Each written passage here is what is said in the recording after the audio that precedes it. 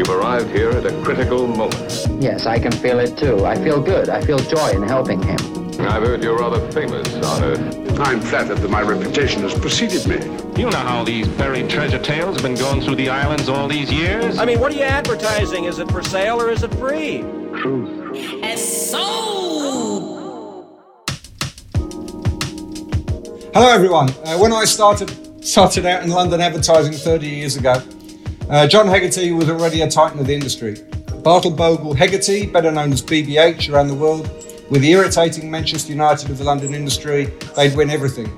Every year, a new 60s Levi's ad would come out and be roundly slagged by the creators as not being nearly as good as its predecessors. A month later, the song will be top of the charts all over the world, however obscure it might have been once, and the ad would win every gong going. BBH, other famous clients over the years, the likes of Audi, Johnny Walker, and Lynx. BBH, still one of the most respected names in the world of advertising, and John Hegarty, one of the most revered names. Such that he was knighted, I said here 20 years ago, it's not about 2007. So John and I have a lot in common, having spent several minutes in a lift together in Cannes 10 years ago, which I suspect John probably doesn't remember. Nothing untoward happened, is all I can say, Paul. Ships passing the night. Based on that, I felt there was a strong enough relationship to ask him on the podcast, and it being the lockdown and everything, he couldn't think of a reason not to. And the other thing that we have in common, for those who wonder why John is on the New Zealand Advertising Podcast, I should point out that every year John comes to New Zealand and has some great fishing tips for us. It's 7 a.m. in Auckland, I think 8 p.m. in London. So, John, are you still coming to New Zealand every year? Certainly do. In fact, we got back on the 1st of March, just before, the whole kind of terrible things started happening with lockdowns and everything else. And we had a wonderful time there. So we basically, because my wife is a Kiwi, Philippa, and we come down every year, see her family. So we go to Christchurch and then up to Auckland to see some friends, and then up to the Bay of Islands to see some other friends. And we have a little batch, as you call it. We'd call it a sort of a beach house up there, which we chill out in, and it's absolutely wonderful. I love going there I love going there, but we go in February, which of course, if those who know the Northern Hemisphere, February is the shittiest month of the year. I always say, instead of wishing it away, go away. So I always describe it as a bit like Tuesday. Tuesday, it's that day in the week when, oh God, let's get this over with and, we can get to the weekend. Well, that's what February is like, except there are 28 of them in a row and sometimes 29. So going down to New Zealand is a true pleasure. So you stay in the Bay of Islands near Russell? No, actually north of Kerikeri. Oh, okay, right. So we fly into Kerikeri, and then we're technically, actually, to be honest with you, we're just outside the Bay of Islands. But as I look out into the ocean, I see lots of islands, and it looks like the Bay of Islands to me. So I call it the Bay of Islands. There's sort of a bit of creative license there, really. I think that's close enough. And do you get recognised up there? Do any old ad people come up and point at you strangely? I have had it occasionally, and I once had somebody who looked at me in a very peculiar fashion, and they said to me, "Excuse me, are you John Hegarty?" And I said, "Oh, no, you're getting me. That's my brother. He lives in London, and I'm over here in New Zealand." So they sort of look at me in a very quizzical way and then wander off. So but it's lovely being away. I love it. And do you go fishing when you're up there? No, I don't know where you got the fishing story from, because I've never actually been fishing in my life, Paul. So, and I do play. When I was a kid, I used to make money. I used to go caddying on golf courses, obviously, and I realised at the age of about 10 and a half, if you could play the game, you could earn more money and give tips to people you were caddying with. So I lived on a golf course till I was about 15. And so I play now about once a year. That's about as much as I can take. And I play when I'm up there at a most beautiful golf course called Kauri Cliffs, which is utterly, utterly stunning. And I always say to anybody, if you hate golf, which I can understand. I can understand. Just come with me, come onto Kauri Cliffs, stand there, look out, and you'd go, actually, I think I get it now. It's the most beautiful golf course in the world. So I play there once a year. Well, this is something else that we have in common, John, and that is the only golf course, Kauri Cliffs, that I've played on in New Zealand. I played played with some guys from work. I used to play really, really badly in the UK. I came over and we got invited up and I played there, and I had to give up after 13 holes because I'd run out of balls. Because it's beautiful, but it's not an easy course. It's not an easy course, and it's very expensive on golf course. But it is utterly stunning, and you get this vista. That's what's beautiful, I think, about New Zealand. You get this scale of vista, which you don't get here in the UK. Don't compare. Comparison is odious. But what I love about, say, a place like that is you look out and you can almost see like for 100 miles. And therefore, you get these wonderful weather patterns and clouds and a vista, and it is just utterly stunning. So, when are you gonna retire down here? Never. Never retire. Never ever retire. I kind of think that's a concept of the industrial age. The concept of retirement was created then, and we're no longer in the industrial age. We're long past that. I love doing lots of different things. I love, I have a vineyard in France, which Philippa and I constantly worry over about. It's one thing to make wine; it's another thing to sell it. But is it a money pit? Sorry, is it a money pit? Does it lose money? a tax write-off? Yeah, absolutely. That's it. You've got it in one. I could be sort of sailing around in a yacht on the Côte d'Azur or something like that, wasting money that way. But I love the idea of doing something that is totally different to what I did in terms of advertising. Advertising is very ephemeral. What you do, you create something and then, next day it's gone. Whereas with the wine industry, you're making something, you lay it down and it takes a long time. And it's just interesting, working. I always say I have God as one of my partners. And the trouble is he doesn't answer emails and it actually doesn't do his job. That's one of the things that really pisses me off. I'm thinking of firing him actually, because, all that, bullshit he gave us about I made the world in 6 days and took the 7th off. The man's an outrageous liar. We know that's a lie. I've seen him come down to the vineyard and see what he does. So you have to kind of work in a different way. But I love it. I enjoy learning about agriculture and about farming, and we're essentially farmers.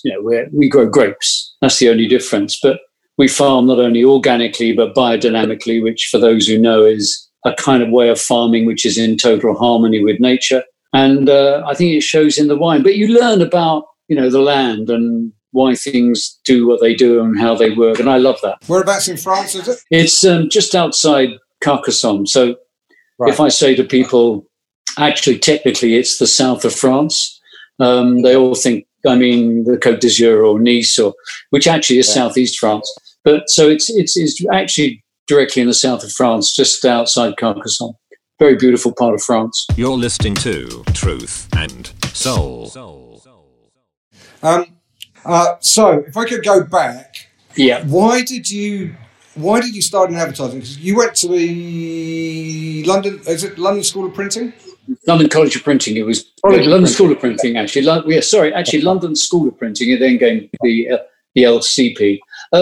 I went to art school. I wanted to be a painter. I thought I was going to be a genius painter. And I realized when I loved ideas. I always loved playing around with ideas. And I sort of rapidly was made aware that I was not going to be the next Picasso. So, which comes as a bit of a blow.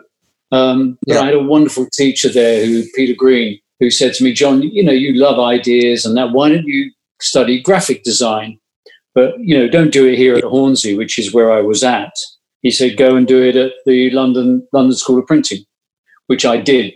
And they had a very good graphic design department. And once I was there, and it was very interesting, actually, because I love design. But, I was in amongst people who were talking about shades of blue and, should it be Caslon or Garamond? And I love all those things. I love typography. But I kept saying, yeah, but what's the idea? And these people kind of look at me in a kind of strange way. What do you mean idea? What's that? And I said, well, and it was odd, really. And it was whilst I was there that I met the brilliant genius John Gillard, who was a lecturer there, who showed me all the work coming out of New York at that time with Dordain Bernbeck and Papert Koenig Lois and all those Wells Rich Green, all those wonderful agencies that emerged out of America, Carl Alley and people like that. And, I suddenly looked at it and I thought, God, this is what I want to do. It was smart, intelligent, it was witty, clever, but it was also inclusive. And it really was, Paul, like a light bulb going on in a darkened room. Bang, I thought, that's what I want to do. And so I switched whilst I was there at the LCP from doing graphic design to sort of pursuing an advertising portfolio. Of course, that time, advertising was a completely dirty word. Suddenly, we were full of graphic designers who really wanted to be painters, and I used to keep pointing out that if you were doing packaging design, which they all, talked about, that was the same thing as selling. The pack was there to sell the product. They never quite saw it like that. So I developed an advertising portfolio there, and then, the rest is history, as they say. So just for New Zealand listeners, John Gillard went on to run the School of Communication Arts in London, which is where I went. Yes, SCA, and Mike O'Sullivan went. And we currently have the Media Design School down in New Zealand, which is run along the same lines and has taken the cues from the SCA. I don't think the SCA exists anymore. The school still goes, still running. Oh, right, good. I go every year and give a lecture. Which is wonderful. So it's absolutely fantastic. So, John's kind of, contribution to the industry is still there and still turning out wonderful students, which is great. Wonderful students and me. And you, how hard was it in those days to get a job? So you go around agencies with your portfolio. How tricky was it to get in? Well, actually, people aren't going to want to hear this, but it was actually quite easy. What was difficult was getting into an agency that wanted to do great work. That was difficult. And, people talk about the difference between then and now. And we talk about creativity now and the acceptance of creativity and, it's a fundamental part of the communications industry. But back in the mid-'60s, and when I came into the industry, creativity was almost like a dirty word. You had this great expression which people used to put you down, and they called it soft sell and hard sell. And soft sell was that creative stuff, and hard sell was that really hard, this is what we call advertising. And, the agencies like J. Walter Tom, all the big, agencies were doing hard sell, and this soft sell creative stuff was namby-pamby, and who wanted that, and it didn't work, and all that stuff coming out of New York was self-indulgent rubbish. And of course, yes, it was easy getting a job, but it was very difficult getting into a good agency and getting work sold. There wasn't the acceptance there from clients that this thing called creativity was a fundamental part of the advertising process. And that was the big difference. I think that debate still goes on. There's still... I think there's no question today that, for instance, certainly here, if you do a survey amongst clients, they would put creativity very, very high on the list of requirements. Of course, you then debate what you mean by creativity. That's another debate, of course. But at least that is on the agenda. Whereas, when I came into the industry, it largely wasn't. I always say that, in my view, my opinion, there were two great advertising agencies in the world. The first was Dordain Bernbeck, because they invented modern advertising as we know it. That legacy has lived on. And the other is Collett Dickinson Pierce here in London. They no longer exist. But CDP took creativity to the masses, and that was their contribution. So in the late 60s, early 70s, they were pioneering great creative work and work that people talked about, work that people admired.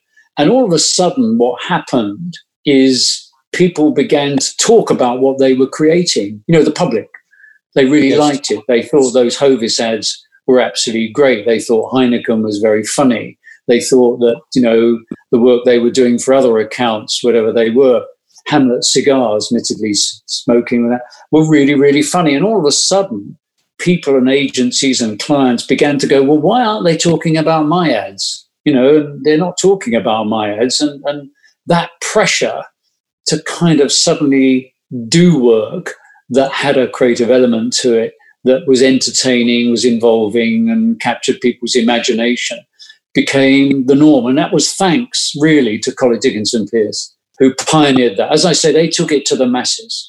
And in particular, the creative director at that time was Colin Millwood. He, I guess, because I grew up with that. My father used to work in advertising back in the 60s, and so I was aware of what was going on. I used to watch all those ads, and the influence that Colin Millwood had on UK advertising was huge, and yet he's largely forgotten. Yeah, it's one of the great tragedies of that, and I think it's because his name wasn't in the title, so to speak. He's largely forgotten, and I think it is it's one of the things about the industry that you can be critical of, which is it remembers people very quickly and forgets them very quickly. And I think, when we were young creative guys, advancing and going up in the industry, we were fighting our way in and getting noticed. And but it soon forgets you. And I think you just have to accept it. That's the way it is. I think there are enough people around, and when people write the history of advertising, which somebody should do, that, people like Colin Millwood will get, the chapter they deserve. Yes. But I think it's one of the interesting things about what we do. It's the upside and the downside of it. One of the things I love about advertising is how it's sort of it's literally onto the next thing. What's next? Yeah. And it takes very little time to reflect. Now that can be great, and I love that side of it. But the danger, if you accelerate that too much, like today, I think we've forgotten the work that was done yesterday and the day before and the year before and the decade before. And, I think we must be probably the only creative industry that I can name where people don't know the kind of greats that helped make the industry what it was today. If you go into fashion, people will talk about Coco Chanel, they'll talk about Yves Saint Laurent, they'll talk about the great people who made fashion what it is. Yves, they'll talk about those people. Architects will talk about, the great architects, Frank Lloyd Wright. They'll talk about Mies van der Rohe. But, you come into advertising and here you are, and people don't know who Paul Colin Millwood is. And he was one of the greats. They hardly remember, David Abbott. They hardly remember, a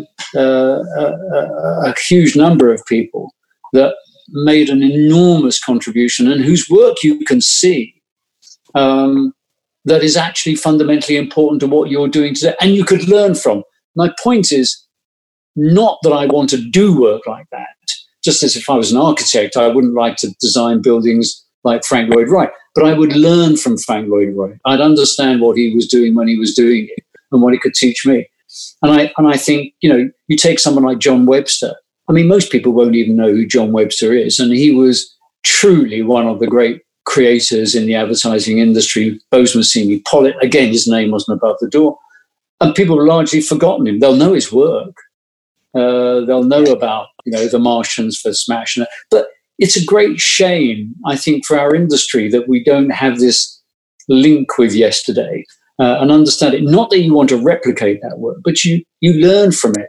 When I went to art school, when I was at art school, you were told, go and look at the work of Rubens, go and look at the work of the great masters. Not that you were going to paint like them, but you learn something from them. And I think that is a great tragedy. Well, hopefully through this podcast, some of that will keep up. I worked for DDB New Zealand for 5 or 6 years, and I was very proud of coming from being at an agency with Bernbach's name over the door. I think most young creatives in New Zealand, probably through the school, have heard of Bernbach. Maybe not Colin Millwood, but maybe after this. I think Bernbach's got a name, but I think so many people that followed him or came out of that time that have wonderful work that you could learn from, and you could improve your craft. Not that you want to do work like them, but you could improve the craft of what you do. And I think, I'm a bit boring sometimes in talking about craft, but it is fundamentally important. And craft changes, technology changes craft, but it's still needed. I kind of go, we're all artists, but some of us shouldn't exhibit. And it's, we're all creative, but, we shouldn't, some people really shouldn't be doing it. But, the trouble today is everybody's got a camera in their iPhone and they think they're a photographer. Yeah, the democratization of creativity, I think they called it. Everyone's an artist now.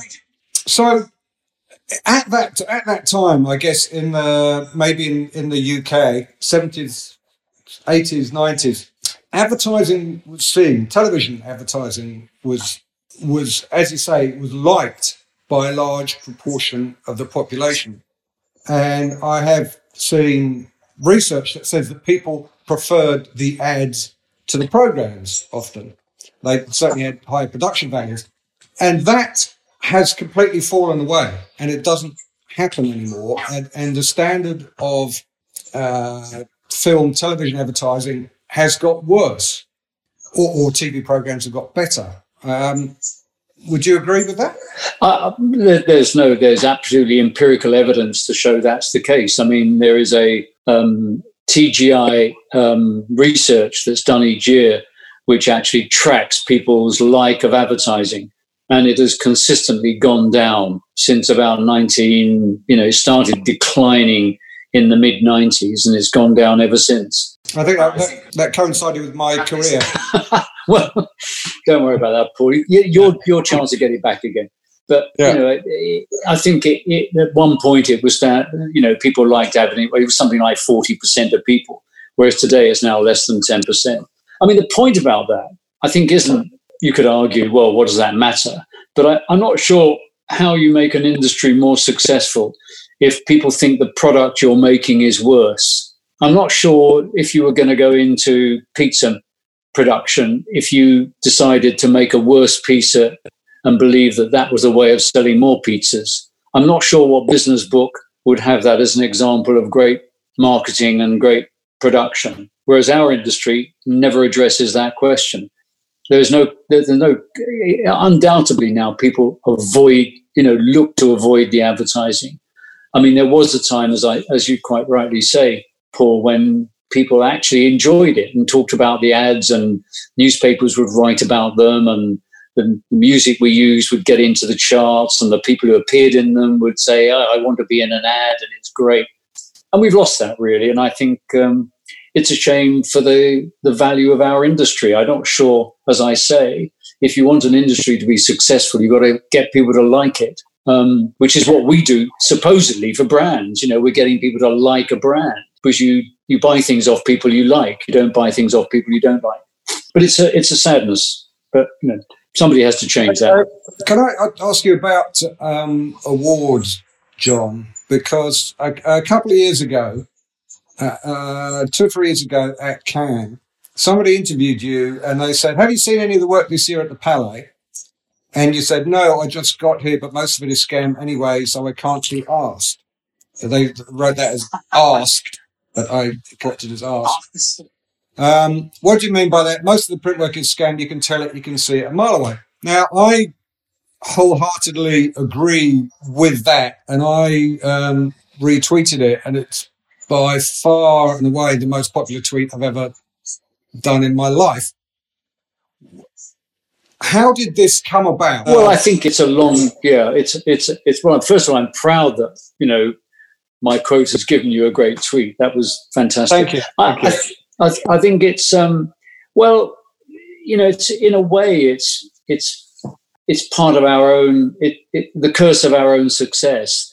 I mean, we set up award schemes. I mean, D&AD was set up to promote creativity and to promote creative people. And it's a charity, and all its money goes back into education. So it was set up with very, very fine ideals at a time when it was hard getting people to buy creativity. You've got to remember that, go back to that 60s again. Yep. You had that era when we were trying to get people to realize the importance of creativity.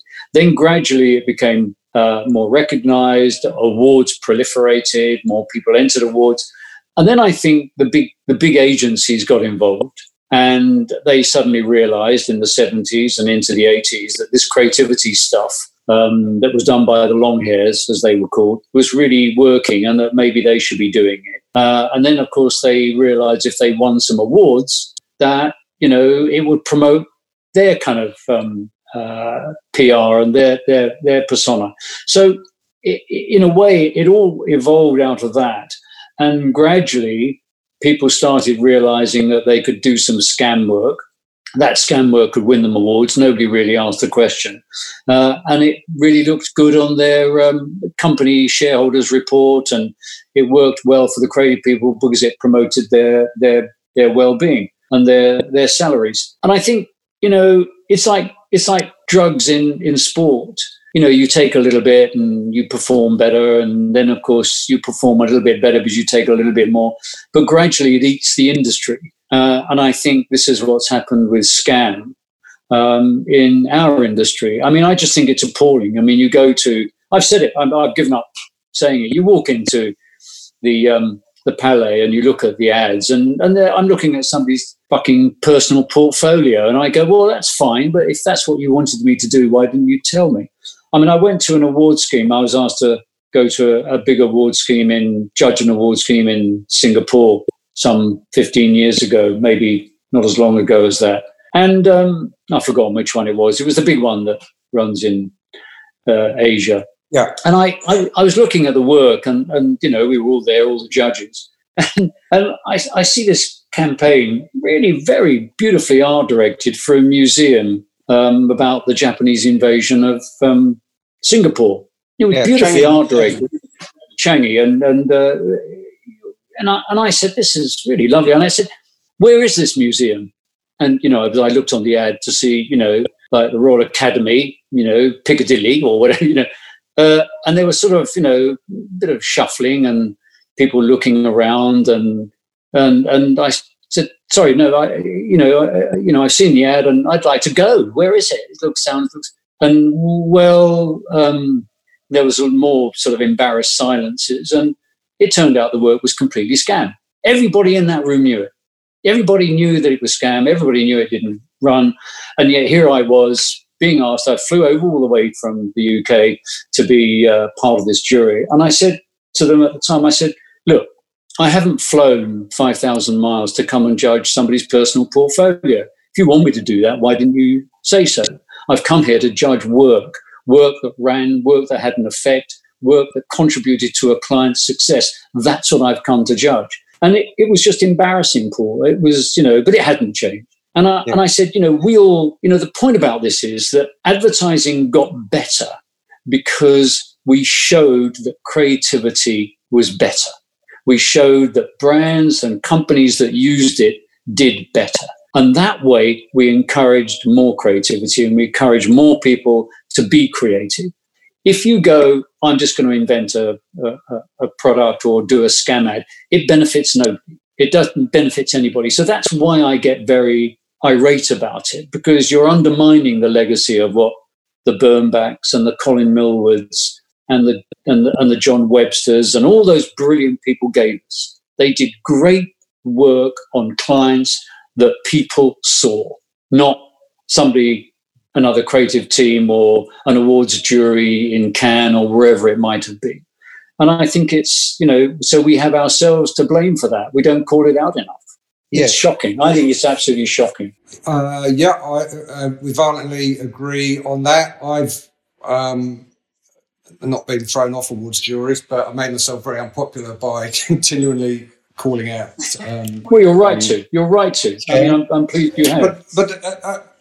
So I think that a large part of the reason is, say you're a team, you're a junior middleweight team in an agency, and you do an ad for yogurt and a campaign for yogurt, and that campaign goes on to win a Grand Prix at Cannes, but the product is delisted from the supermarket because nobody's buying it.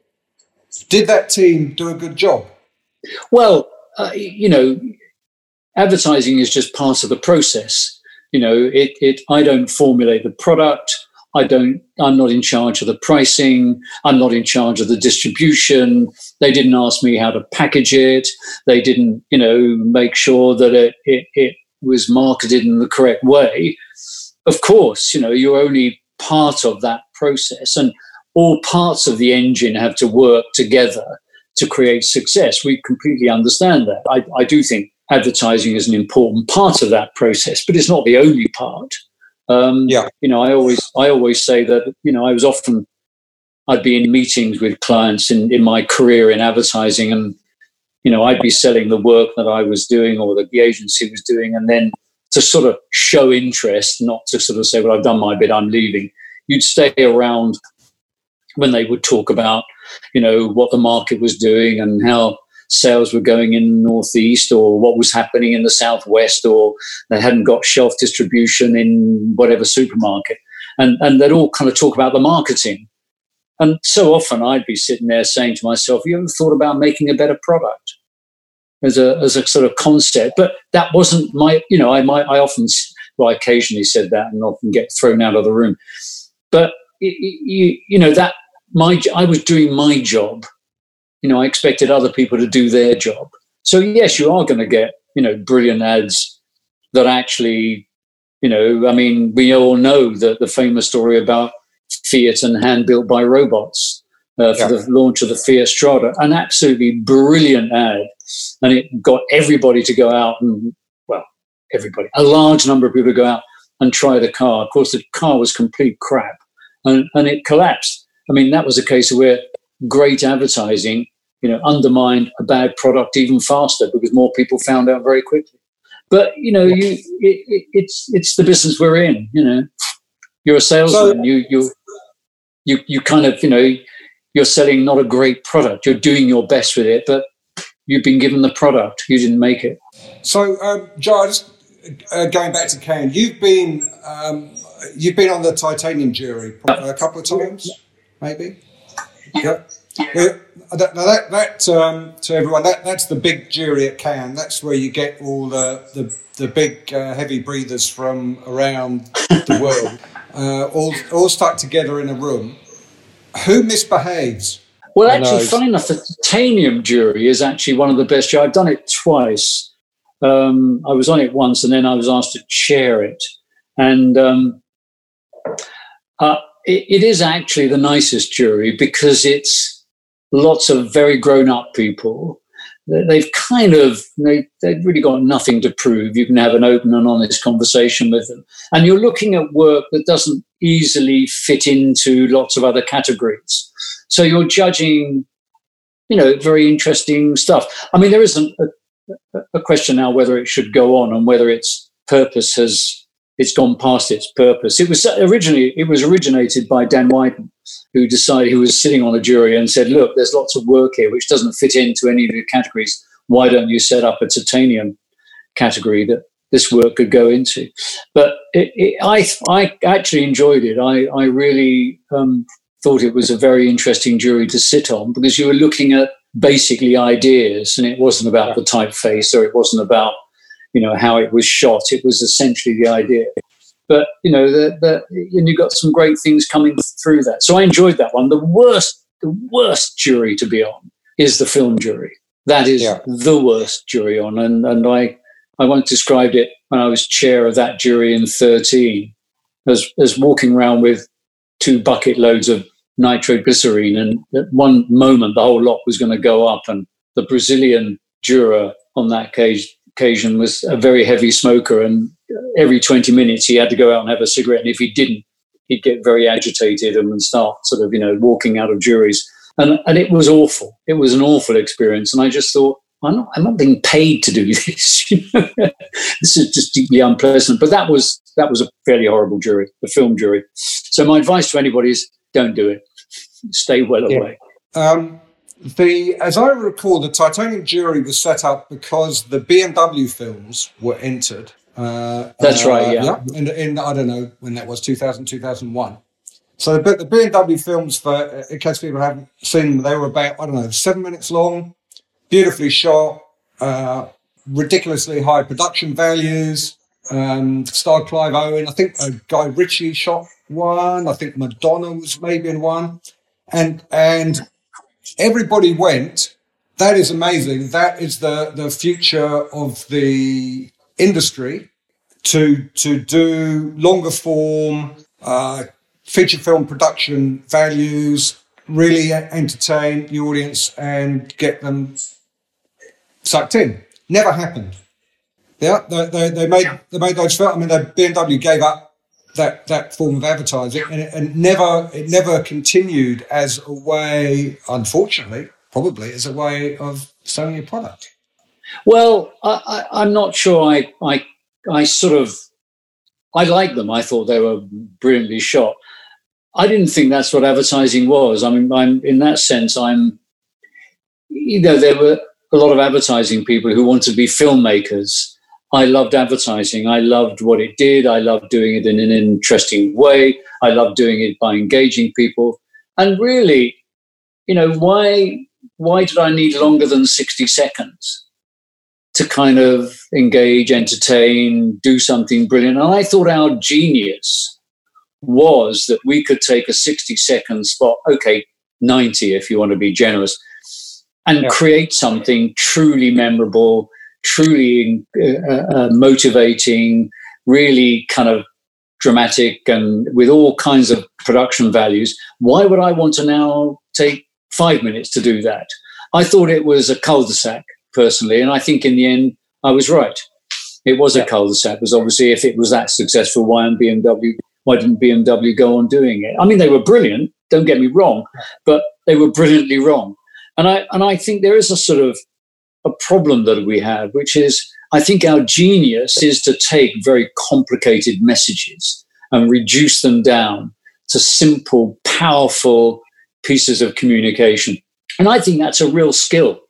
And I always sort of play that game of, you're a Martian. You've come down to Earth and somebody's trying to explain everything to you. And somebody says, well, there's too much stuff and there's not enough time and we can't do anything. And the Martian goes, well, what's that advertising stuff over there? And somebody goes, well, that's where they take very complicated messages and reduce them down to 30, 60 seconds. And the Martian would go, well, that's brilliant. Wasn't that the answer? Instead of that, we've gone the other way. We've made it longer. We've made it more complicated. And in the end, I sort of go, I'd much rather watch Game of Thrones than I'd watch, BMW trying to make a film. BMW make cars. Guys, you make very good cars. You don't make great movies. Game of Thrones don't make cars. They make series. Stick to what you're good at doing.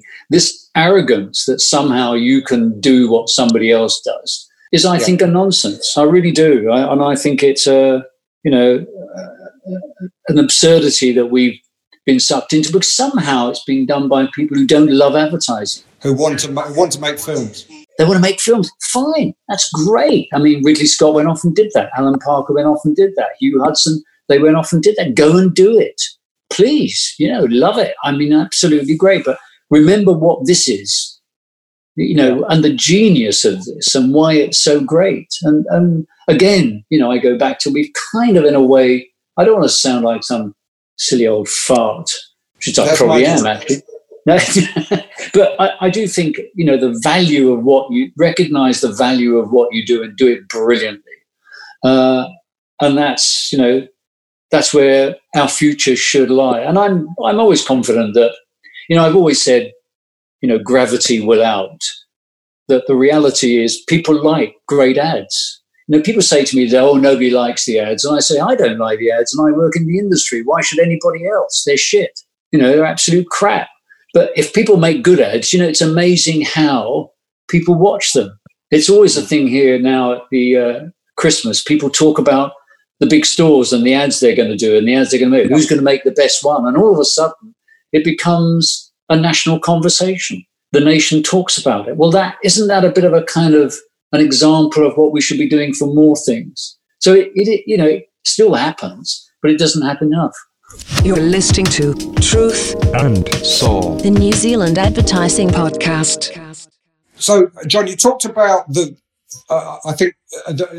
first creative revolution when Bernbach came along and we went from the hard sell to what was called then the soft sell. And as an industry, we made the best use of 30, 60 seconds on television.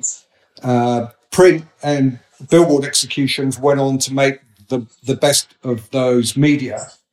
The second creative revolution, I presume, would be to make the most of the digital world, which I don't think as a creative industry we are doing currently. I don't know what the answer is, but it's not what's happening. Well, I think that, first of all, there is a debate about how we should use digital. I always, and I've said this before, I think I sort of talk about there's a creative deficit at the moment. And you can see it in the work, you can see it in what's going on. And I think whenever there's a great technological revolution, you kind of get a creative deficit. So, my example is, when Gutenberg invented movable type, he was the genius of his day. He was Steve Jobs, Mark Zuckerberg, Larry Page, Sergey Brin, all rolled into one. And he invented the printing press and movable type. He revolutionized communication. But what did he print? He only printed. First of all, he only did one book, and that was the Bible. And so you go, well, he was a technologist. He wasn't a creative guy in the sense of we know it. And it took many years for people to realize he'd invented the publishing industry, and suddenly books became these amazing kind of repositories of knowledge and engagement and entertainment that we know today.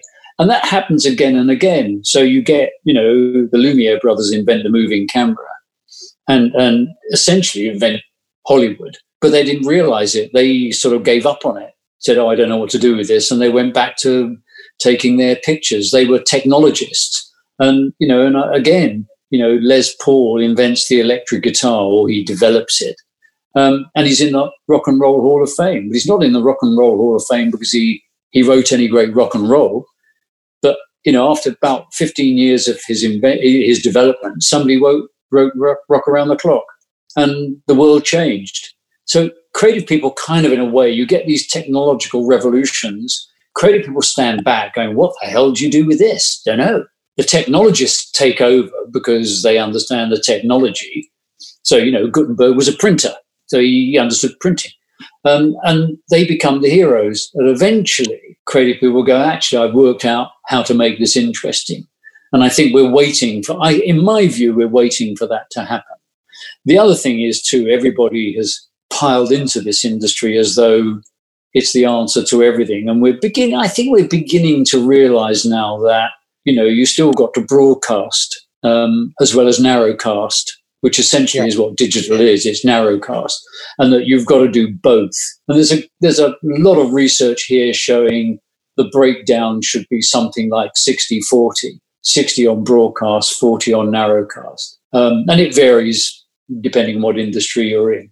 But, the world has been inherited by accountants who kind of want to measure everything. You look at the major companies. I mean, you've got accountants running them, and they don't understand things like emotion. They don't understand how a brand builds loyalty and how it builds love.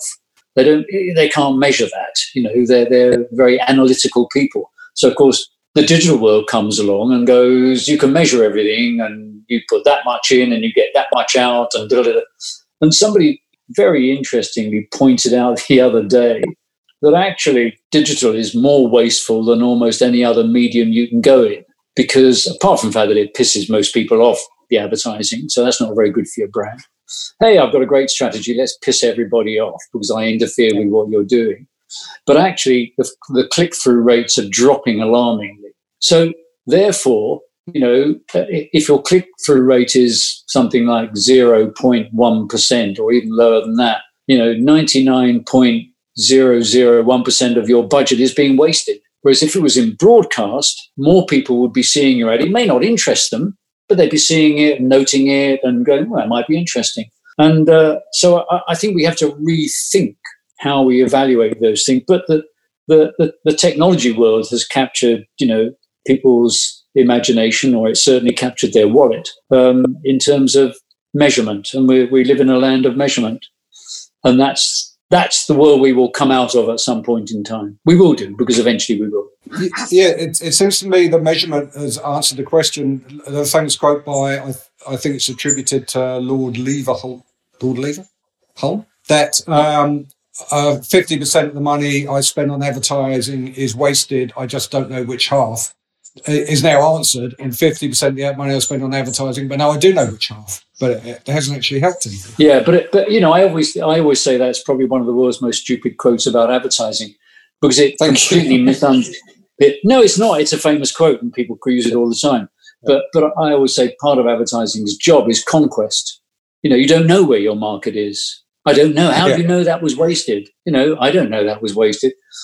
I'm well known for my use of biblical quotes and things like that, because there was a reason for it. But I always use the example of kind of, when Christ stood on the mount. It says in the Bible, he stood on the mount and he spoke to the masses. It doesn't say in the Bible, Christ stood on the mount and he spoke to 18 to 24-year-olds with a disposable income of 20 shekels a week. He spoke to the masses. And that brand is still going today, because he understood he's in the conversion business. And, the point about that is, and this is where fame comes in as a value that brands have, you become famous because more people know about you than actually use you. That's what makes you famous. And that adds the value to your brand. And people are forgetting that.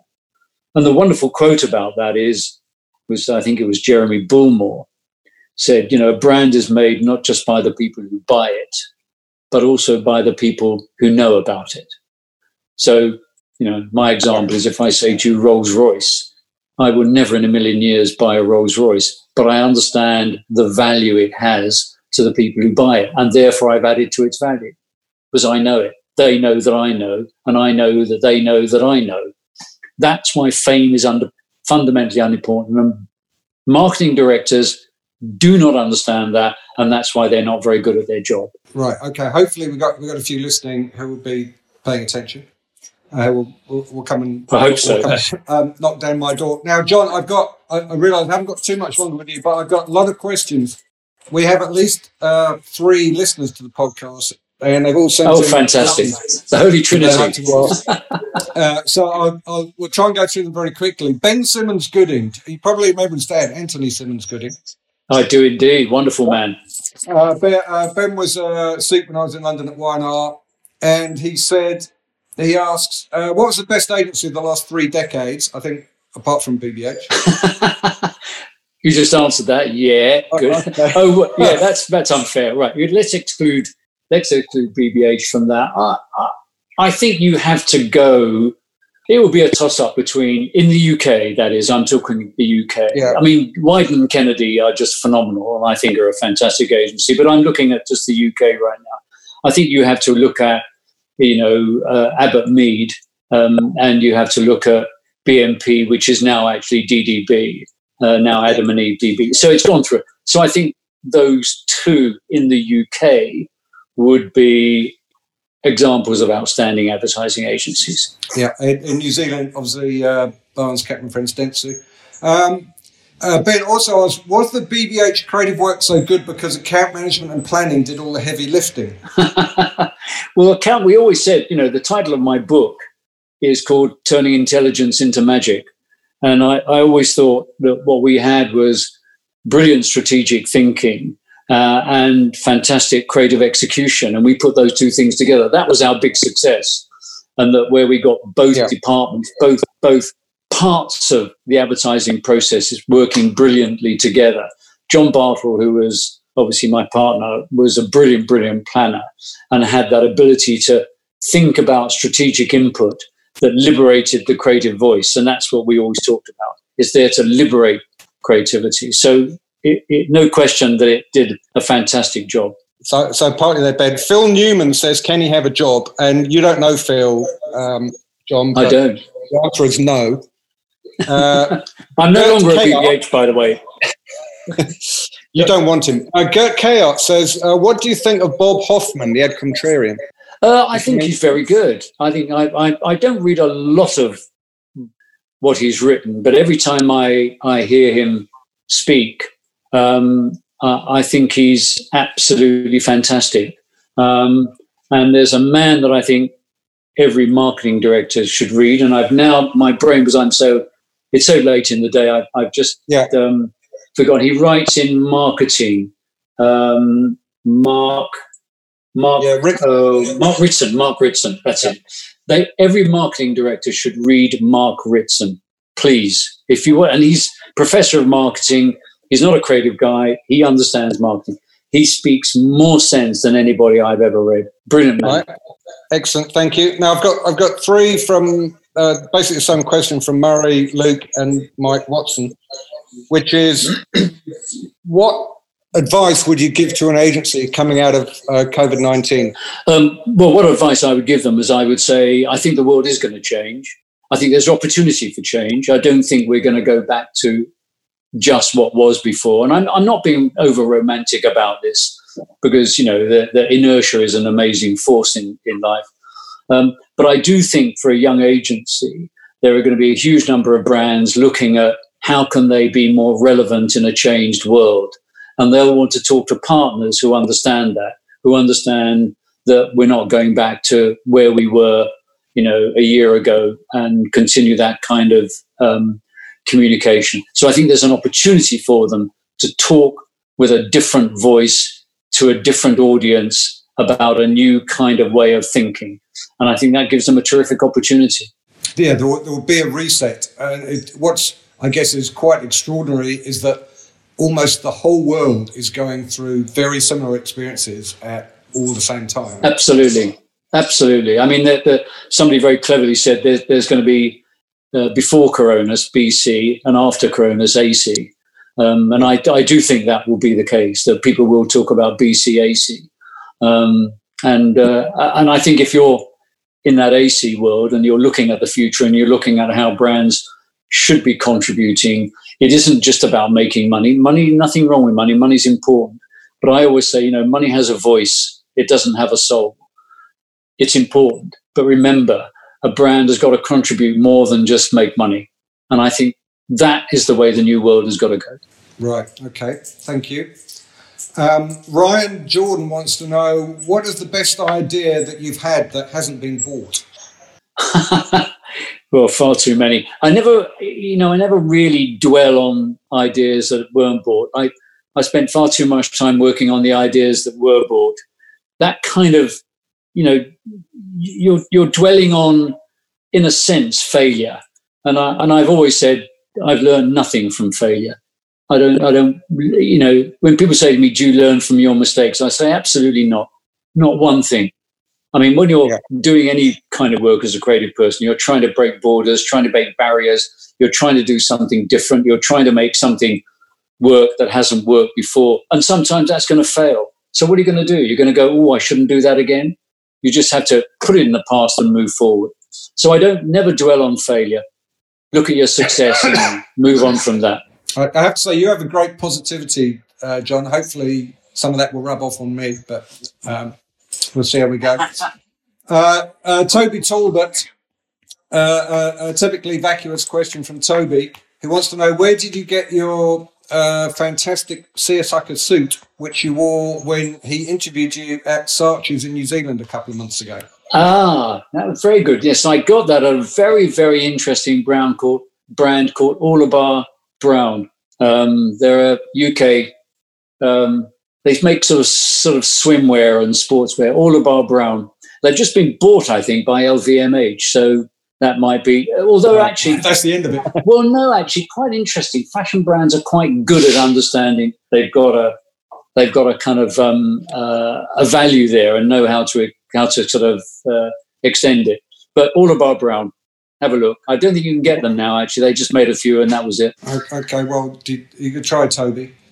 Hugh McLeod wants to know, what were your reasons for selling such a large stake of BBH to Leo Burnett 30 years ago? I can think of a few. But... yeah, that was it. That was so we could afford to expand and use that money to go global. We needed a media partner to do that. And we weren't going to, if we were going to do that, we weren't going to just give the media the business that we had. We wanted them to pay for it and also for us to fund our expansion. That's why we did it.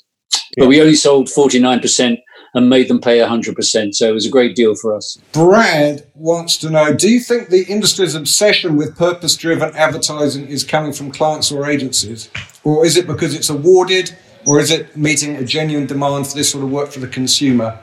Or are we in a bullshit bubble that will eventually burst? You can work out he's an art director. It's rather a long-winded question.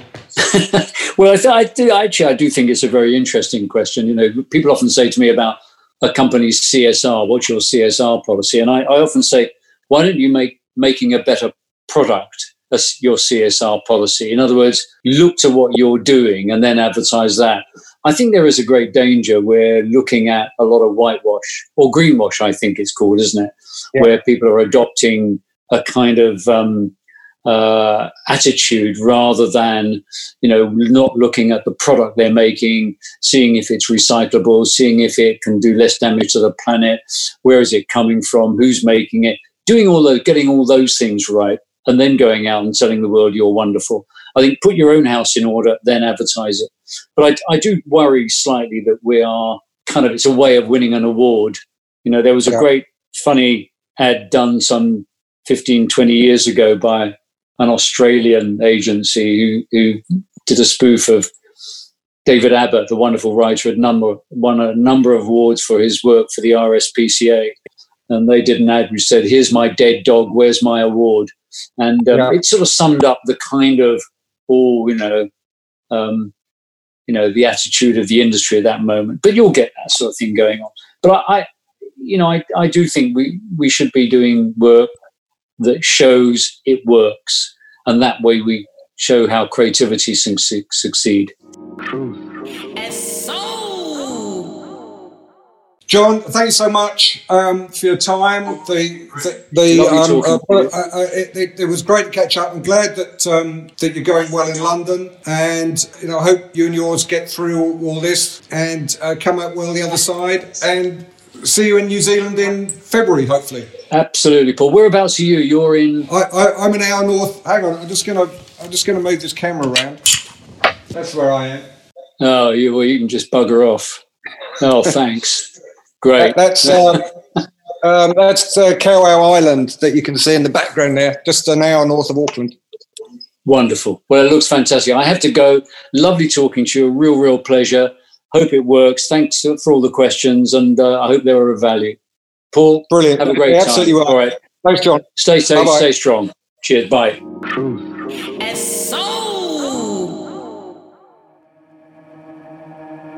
Thank you to Shane, Jonathan, Cole, Vanessa, and the guys at Franklin Road. Thank you, them, and thank you to the listeners, because we're still, I think, the number one podcast featuring me in the whole of New Zealand, which is a start. That's all from me. Bye for now. Thank you. On the Farewell Drive, we found 100 ways that our hands fit together.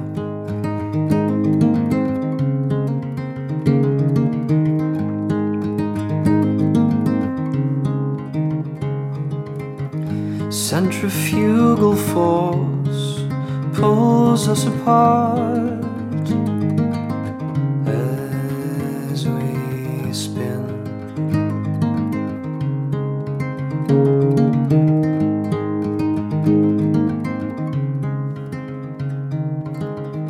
Please forgive my trembling hands, crudely silhouetted by the flickering spires of candlelight, while the wicked sleep sound, the anxious toss and turn, thoughts come not as single spies, but in battalions. eyes, while the wicked sleep sound. I want to the anxious toss and turn.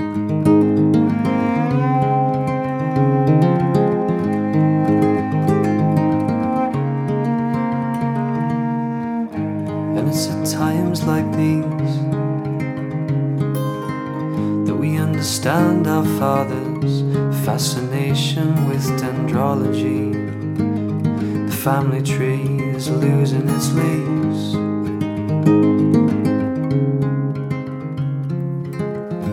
Please forgive my trembling hands, crudely silhouetted by the flickering spires of candlelight, while the wicked sleep sound.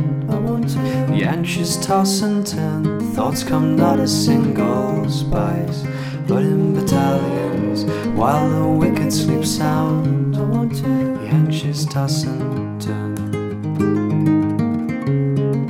The anxious toss and turn.